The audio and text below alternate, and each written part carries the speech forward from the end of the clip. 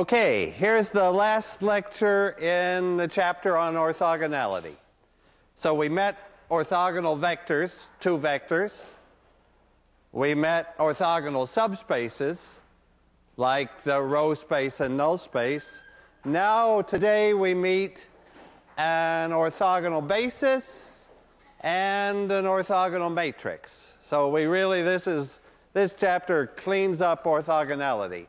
And really, I should use the word orthonormal. Orthogonal is, so my vectors are Q1, Q2, up to Qn. Can I use the letter Q here to remind me I'm talking about orthogonal things? Not just any vectors, but orthogonal ones. So what does that mean? That means that every Q is orthogonal to every other Q. It's a natural idea. To have a basis that's headed off at 90-degree angles, the inner products are all zero. Of course, if Q is, certainly Qi is not orthogonal to itself, but there we'll make the best choice again, make it a unit vector. Then Qi transpose Qi is 1 for a unit vector.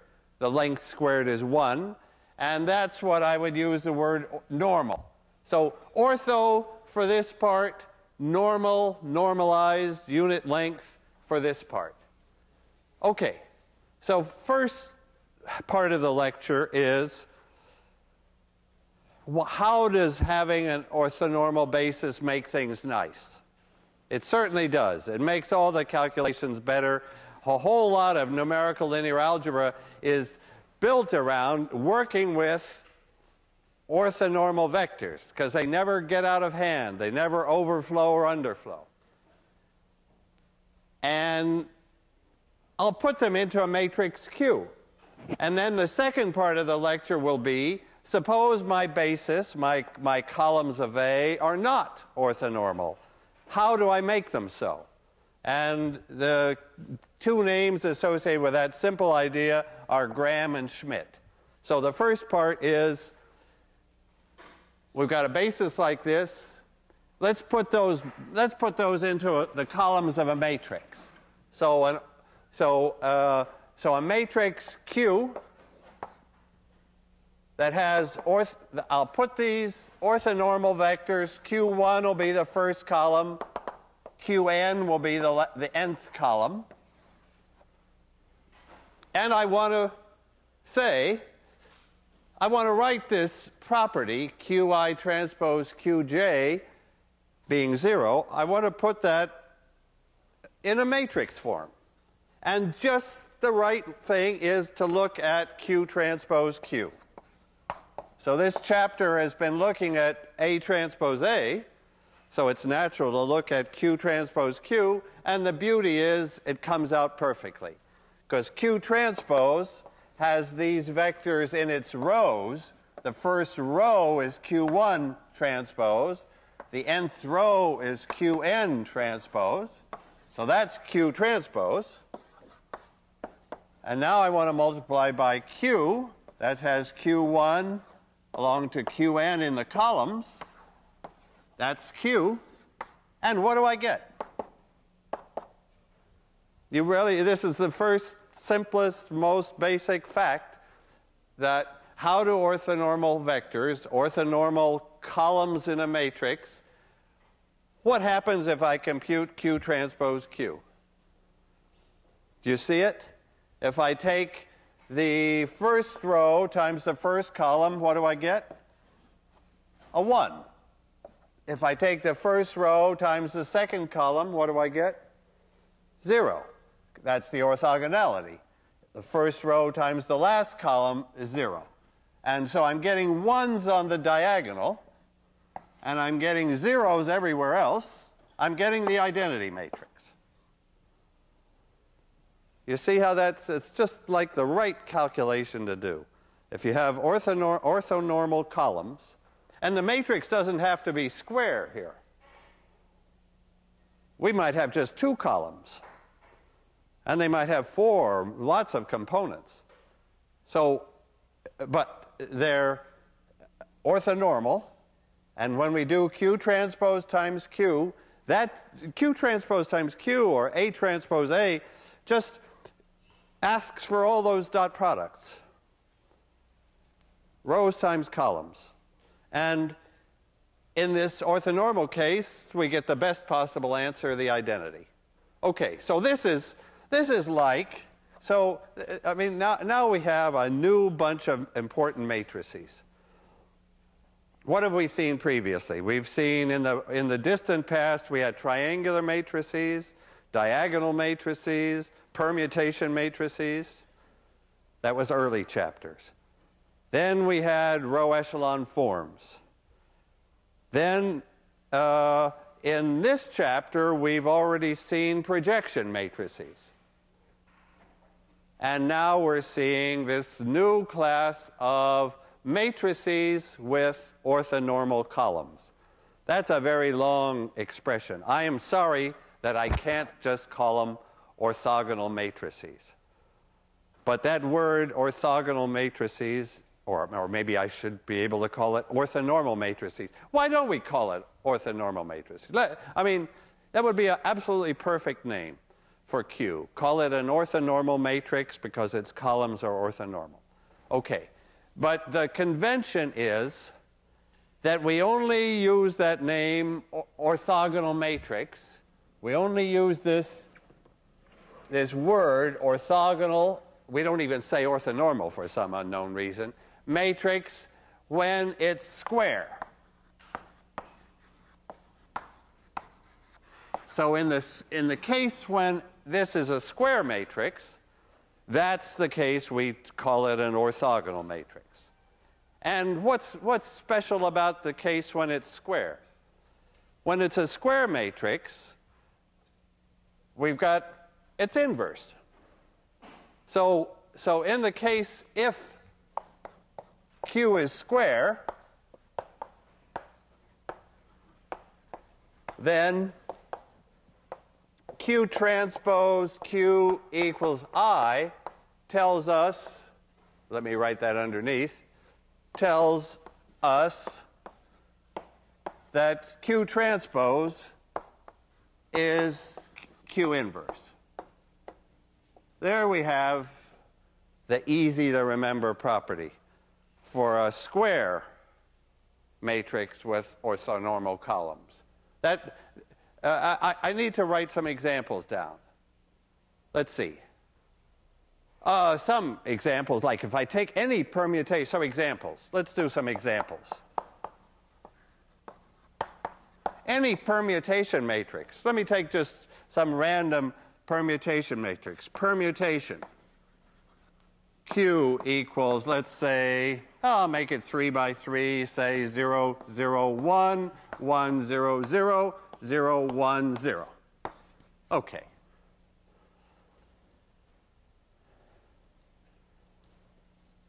That certainly has unit vectors in its columns.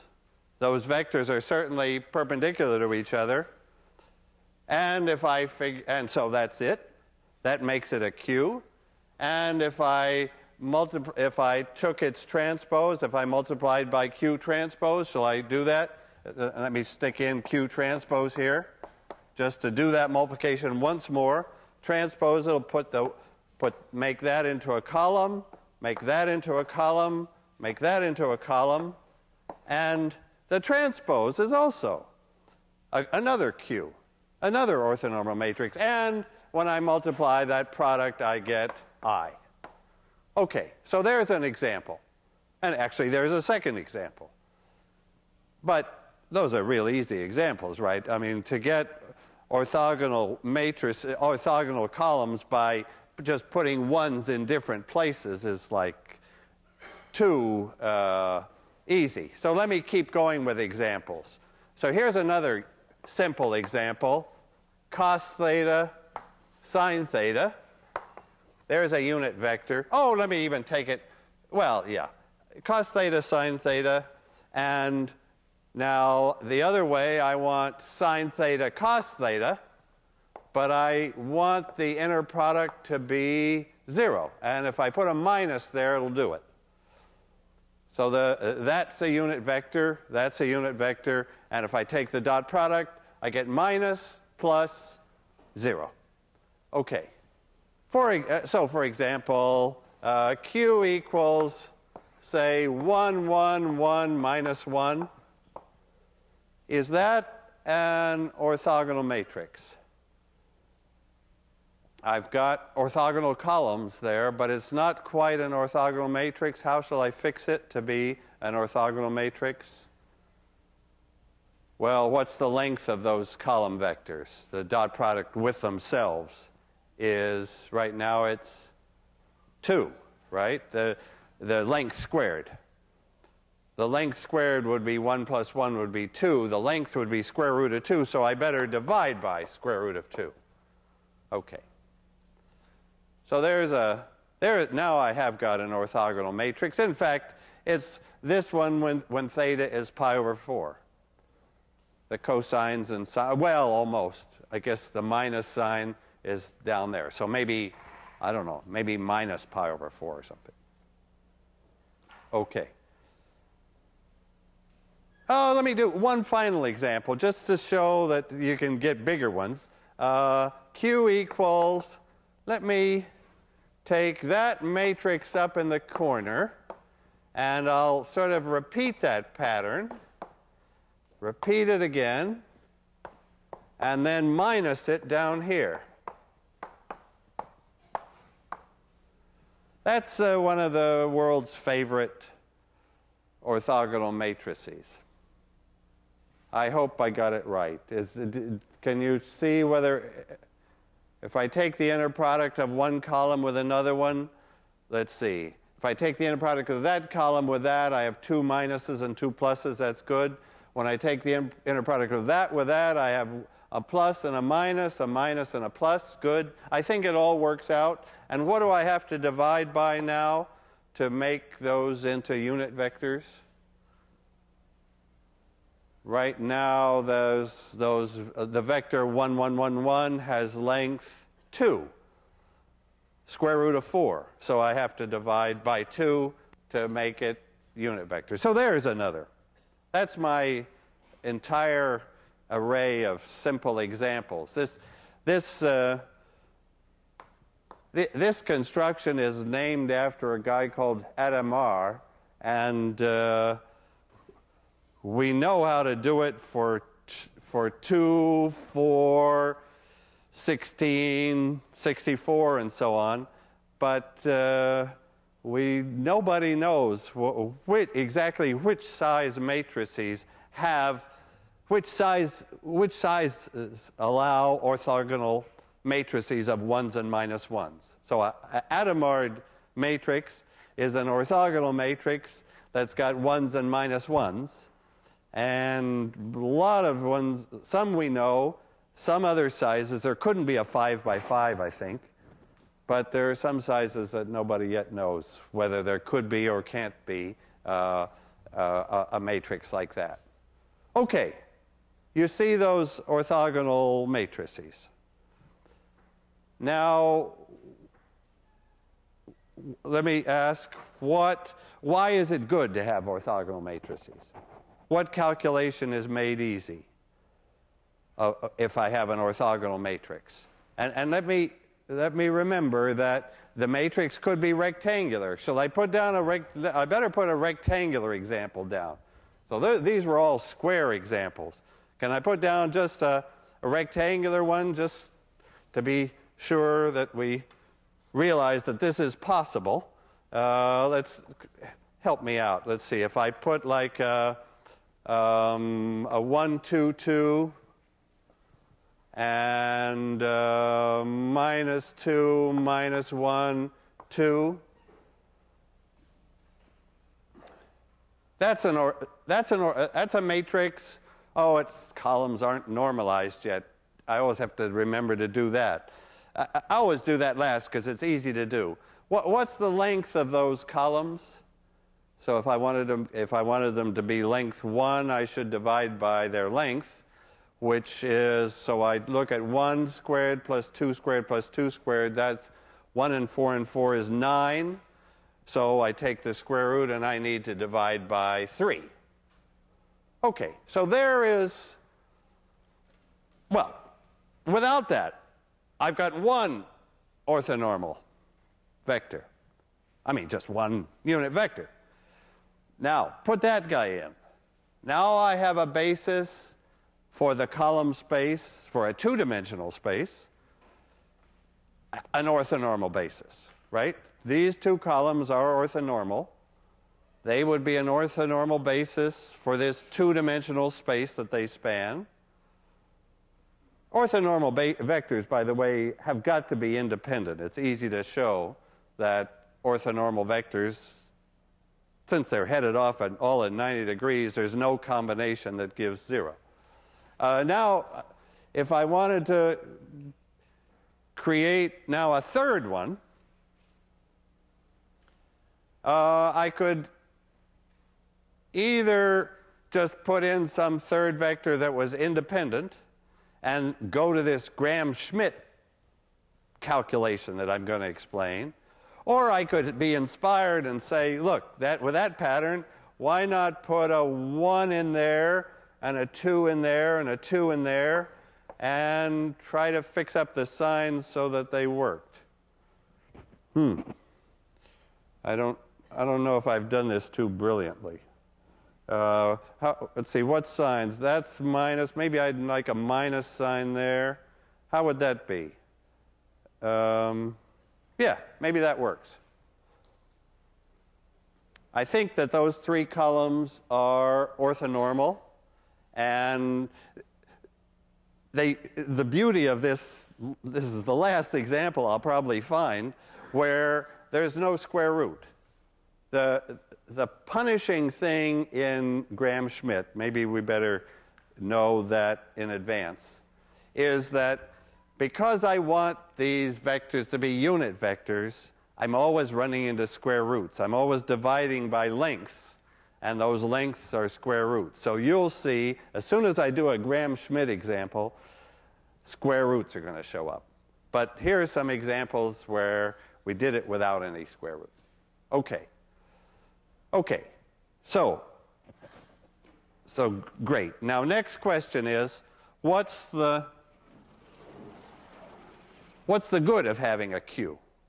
What formulas become easier? Suppose I want to project.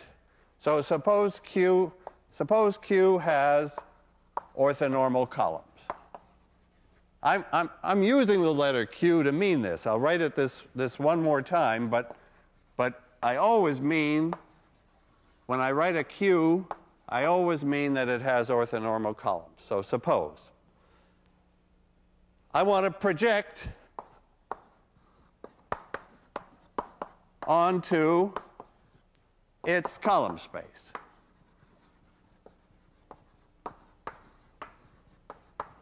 So what's the projection matrix? What's the projection matrix if I project onto a column space? Okay, that gives me a chance to review the projection section, including that big formula, which used to have those 4 A's in a row, but now it's got Q's because I'm projecting onto the column space of Q. So do you remember what it was? It's Q transpose Q inverse, Q transpose. That's my 4 Q's in a row.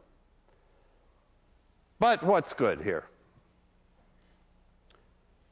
What makes this formula nice if I'm projecting onto a column space when I have orthonormal basis for that space? What makes it nice is this is the identity. I don't have to do any inversion. I just get Q transpose.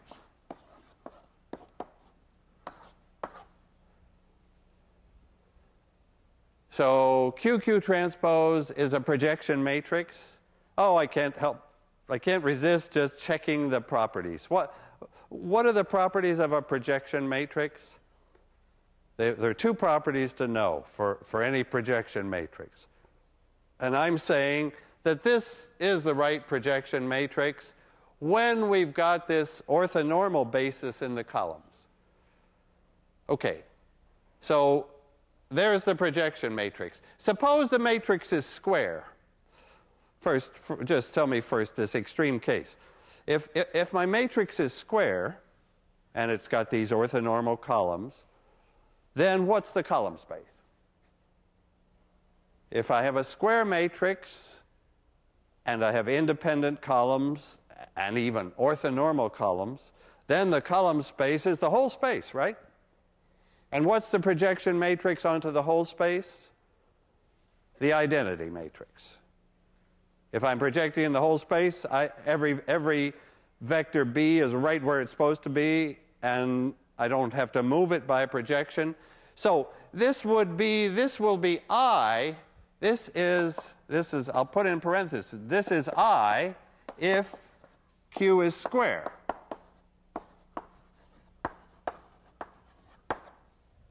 Well, we said that already. If Q is square, that's the case where Q transpose is Q inverse. We can put it on the right. We can put it on the left. We always get the identity matrix if it's square.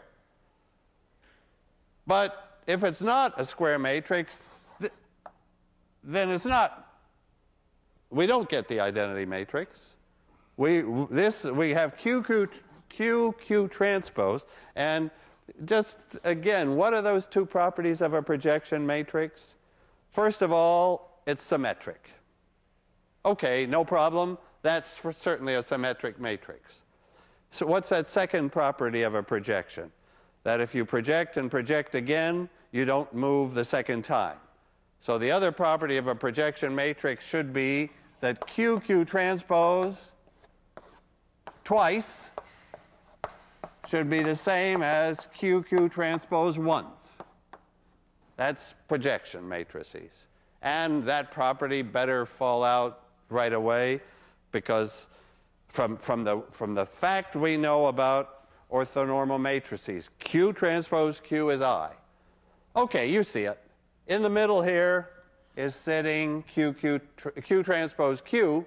Sorry, that's what I meant to say. Q transpose Q is I. So that's sitting right in the middle. That cancels out to give the identity. We're left with one Q transpose, and we're all set. Okay. So this is the projection matrix. All the equation, all the messy equations of this chapter become trivial when our matrix, when we have this orthonormal basis.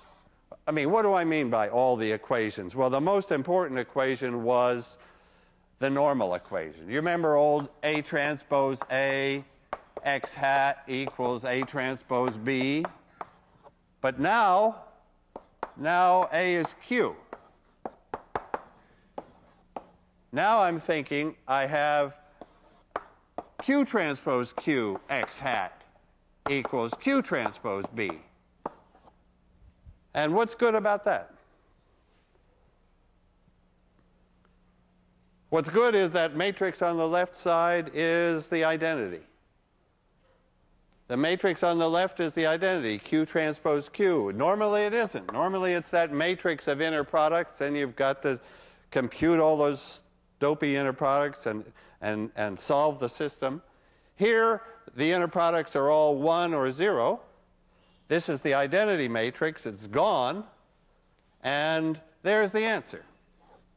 There's no inversion involved. Each component of X is a Q times B. What that equation is saying is that the ith component is the ith basis vector times B. That's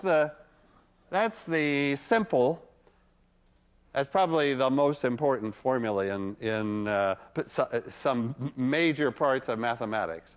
That if we have orthonormal basis, then the component in the ith, along the ith, the projection on the ith basis vector is just Qi transpose B. That number X that we look for is just a dot product. Okay.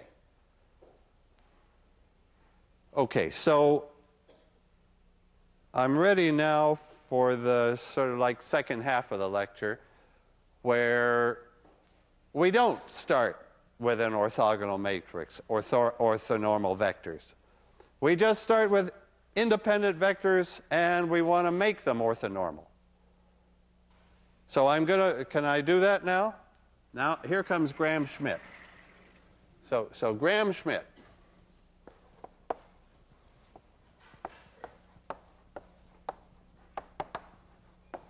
So this is a calculation. I can't quite say it's like elimination because it's different. Our goal isn't triangular anymore.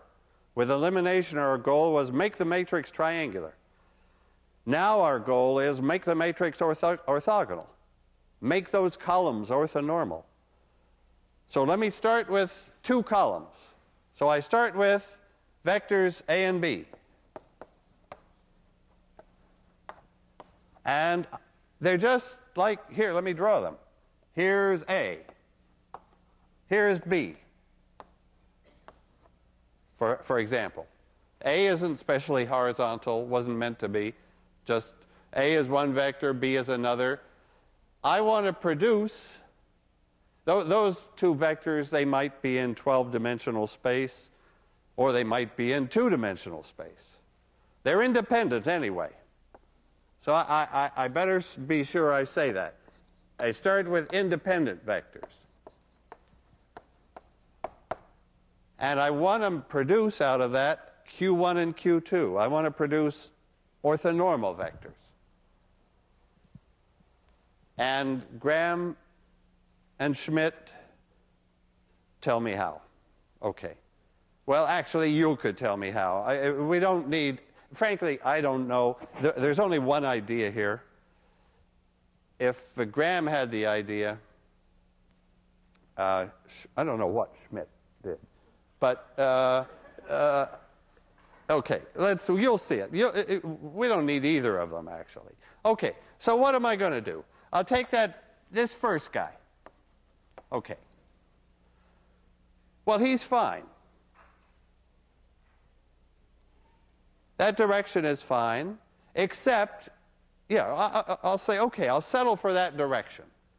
So I'm going to get, so what am I going to, my goal is I'm going to get orthogonal vectors, and I'll call those capital A and B. So that's the key step, is to get from any two vectors to two orthogonal vectors.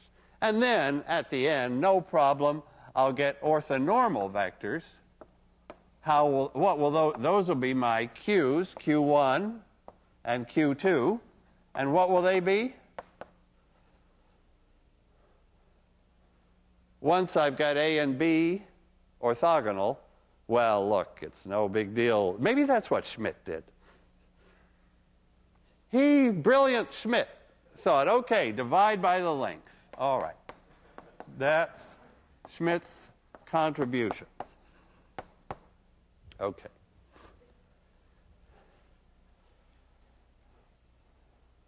But Gram had a little more thinking to do, right? We haven't done Gram's part. This part, except, okay, I'm happy with A. A can be A. That first direction is fine. No complaint about that. The trouble is the second direction is not fine because it's not orthogonal to the first. I'm looking for a vector that starts with B but makes it orthogonal to A. What's the vector? How do I do that? How do I produce from this vector a piece that's orthogonal to this one? And remember, these vectors might be in 2 dimensions or they might be in 12 dimensions. I'm just looking for the idea. So what's the idea? Where did we have orthogonal, a vector showing up that was orthogonal to this guy? Well, that was the first basic calculation of the whole chapter. We did a projection, and the projection gave us this part, which was the part in the A direction. Now, the part we want is the other part, the E part, this part. This is going to be our, that guy is that guy. This is our vector B that gives us that 90-degree angle. So B is, you could say, B is really what we previously called E, the error vector. And so, and what is it? I mean, what is B here? A is A, no problem. B is, okay, what's this error piece? Do you remember?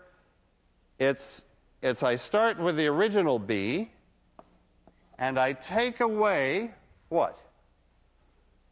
Its projection, this P. The vector B, this error vector, is the original vector removing the projection. So instead of wanting the projection, now that's what I want to throw away. I want to get the part that's perpendicular. And there will be a perpendicular part. It won't be 0. Because these vectors were independent. So if B was along the direction of A, then if the original B and A were in the same direction, then I've only got one direction. But here they're in two independent directions, and all I'm doing is getting that guy. So what's its formula? What's the formula for that? I want to subtract the projection. So do you remember the projection? It's some multiple of A. And what's that multiple? It's that thing we called X in the very, very first lecture on this chapter. There's an A transpose A in the bottom. And there's an A transpose B. Isn't that it?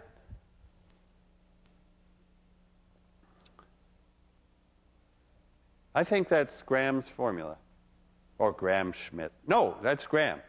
Schmidt has got to divide the whole thing by the length, so his formula makes a mess which I'm not willing to write down. So let's just see that. What am I saying here? I'm saying that this vector B is perpendicular to A, that these are orthogonal. A is perpendicular to B. Can you check that? How do you see that? Yes, of course, our picture is telling us, yes, we did it right. How would I check that this matrix is perpendicular to A? I would multiply by A transpose, and I better get 0, right? I should check that. A transpose B should come out 0. So this is A transpose times, now what did we say B was? We start with the original B, and we take away this projection, and that should come out 0. Well, here we get an A transpose B, minus. And here is another A transpose B, and it's an A transpose A over A transpose A, a 1, those cancel, and we do get 0. Right. Now, I guess I can do numbers in there, but I have to take a third vector to be sure we've got this system down. So now I have to say, if I have independent vectors A, B, and C, I'm looking for orthogonal vectors A, B, and capital C, and then, of course, the third guy will just be C over its length, the unit vector. So this is now the problem. I got B here. I got A very easily. And now, if you see the idea, we could figure out a formula for C. So this is like a typical homework quiz problem. I give you 2 vectors, you do this. I give you 3 vectors, and you have to make them orthonormal. So you do this again. The first vector is fine. The second vector is perpendicular to the first. And now I need a third vector that's perpendicular to the first one and the second one. Right? This is the end of the lecture, is to find this guy. Find this vector C that's perpendicular. At this point, we know A and B. But C, the little c that we're given, is off in some... it's got to come out of the blackboard to be independent. So can I sort of draw off? Off comes a C somewhere. I don't know. Where am I going to put the darn thing? Maybe I'll put it off... Oh, I don't know, like that, somehow. C, little c. And I already know that perpendicular direction, that one and that one.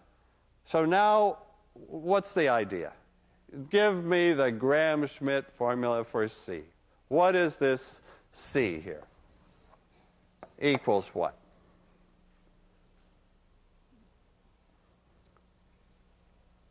What am I going to do? I'll start with the given one, as before, right? I start with the vector I'm given. And what do I do with it? I want to remove out of it. I want to subtract off. So I'll put a minus sign in. I want to subtract off its components in the capital A and capital B directions. I just want to get those out of there. Well, I know how to do that. I did it with B, so let me take away. What if I do this? What have I done? I've got little c, and what have I subtracted from it? Its component, its projection, if you like, in the A direction. And now I've got to subtract off its component B transpose C over B transpose B. That multiple of B is its component in the B direction. And that gives me the vector capital C that, if anything is, if there's any justice, this C should be perpendicular to A, and it should be perpendicular to B. And the only thing it hasn't got is unit vector, so we divide by its length to get that too. Okay. Let me do an example. I'll make my life easy. I'll just take 2 vectors. So let me do a numerical example. If I'll give you 2 vectors, you give me back the Gram-Schmidt orthonormal basis, and we'll see how to express that in matrix form. Okay. So let me give you the 2 vectors. So I'll take the vector A equals, let's say, 1, 1, 1. Why not? And B equals, let's say, 1, 0, 2, okay? I didn't want to cheat and make them orthogonal in the first place, because then Gram-Schmidt wouldn't be needed. Okay, so those are not orthogonal. So what is capital A? Well, that's the same as big A. That was fine. What's B? So B is the original B, and then I subtract off some multiple of the A. And what's the multiple? What goes in here? B. Here's the A. This is the little b. This is the big A, also the little a. And I want to multiply it by that right ratio, which has A transpose A. Oh, here's my ratio. I'm just doing this. So it's A transpose B. What is A transpose B? It looks like 3. And what is A? Oh my. What's A transpose A? 3. I'm sorry. I didn't know that was going to happen. Okay, but it happened. Why should we knock it? Okay, so do you see it all right? That's A transpose B. There's A transpose A. That's the fraction. So I take this away, and I get 1, take away 1 is a 0. 0 minus this 1 is a minus 1. And 2 minus the 1 is a 1. Okay. And what's this vector that we finally found? This is B. And how do I know it's right? How do I know I've got a vector I want? I check that B is perpendicular to, that A and B are perpendicular. That A is perpendicular to B. Just look at that. That one, the dot product of that with that is 0. Okay. So now what is my Q1 and Q2? Why don't I put them in a matrix? Of course, since I'm always putting these. So I'll put the Q1 and the Q2 in a matrix. And what are they? Now, when I'm writing Q's, I'm supposed to make things normalized. I'm supposed to make things unit vectors. So I'm going to take that A, but I'm going to divide it by square root of 3.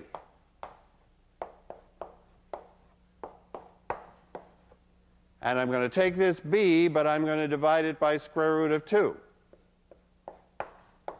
to make it a unit vector. And there is my matrix. That's my matrix with orthonormal columns coming from Gram-Schmidt, and it came from the original 1, 1, 1, 1, 0, 2, right? That was my original, guys. These were the 2 I started with. These are the 2 that I'm happy to end with, because those are orthonormal. So that's what Gram-Schmidt did. Well, tell me about the column spaces of these matrices. How is the column space of Q related to the column space of A? So I'm always asking you things like this, and that makes you think, okay, the column space is all combinations of the columns. It's that plane, right? I've got 2 vectors in 3-dimensional space. Their column space is a plane. The column space of this matrix is a plane. What's the relation between the planes, between the 2 column spaces? They're one and the same, right? It's the same column space. All I'm taking is here, this B thing that I computed, is a combination of B and A. And A was little a. So I'm always working here with this in the same space. I'm just like getting 90-degree angles in there. Where my original column space had a perfectly good basis, but it wasn't as good as this basis, because it wasn't orthonormal. Now this one is orthonormal, and I have a basis then so now projections, all the calculations I would ever want to do are a cinch with this orthonormal basis. One final point in this chapter, and it's just like elimination. We learn how to do elimination. We know all the steps. We can do it. But then I came back to it and said, look at it as a matrix in matrix language, and elimination gave me, what was elimination in matrix language? I'll just put it up there. A was LU. That was matrix, that was elimination. Now I want to do the same for Gram-Schmidt. Everybody who works in linear algebra isn't going to write out the columns are orthogonal or orthonormal and isn't going to write out these formulas. They're going to write out the connection between the matrix A and the matrix Q. And the two matrices have the same column space, but there's some matrix is taking, and I'm going to call it R. So A equals QR is the magic formula here. It's the expression of Gram-Schmidt. And let me just capture that. So that's my final step then is A equal QR. Maybe I can squeeze it in here. So A has columns, let's say A1 and A2. Let me suppose n is 2, just two vectors. Okay. So that's some combination of Q1 and Q2 and times some matrix R. They have the same column space. This matrix just includes in it whatever these numbers like 3 over 3 and 1 over square root of 3 and 1 over square root of 2. Probably that's what it's got. 1 over square root of 3, 1 over square root of 2, something there. But actually, it's got a 0 there. So the main point about this A equal QR is this R turns out to be upper triangular. It turns out that this 0 is upper triangular. We could see why.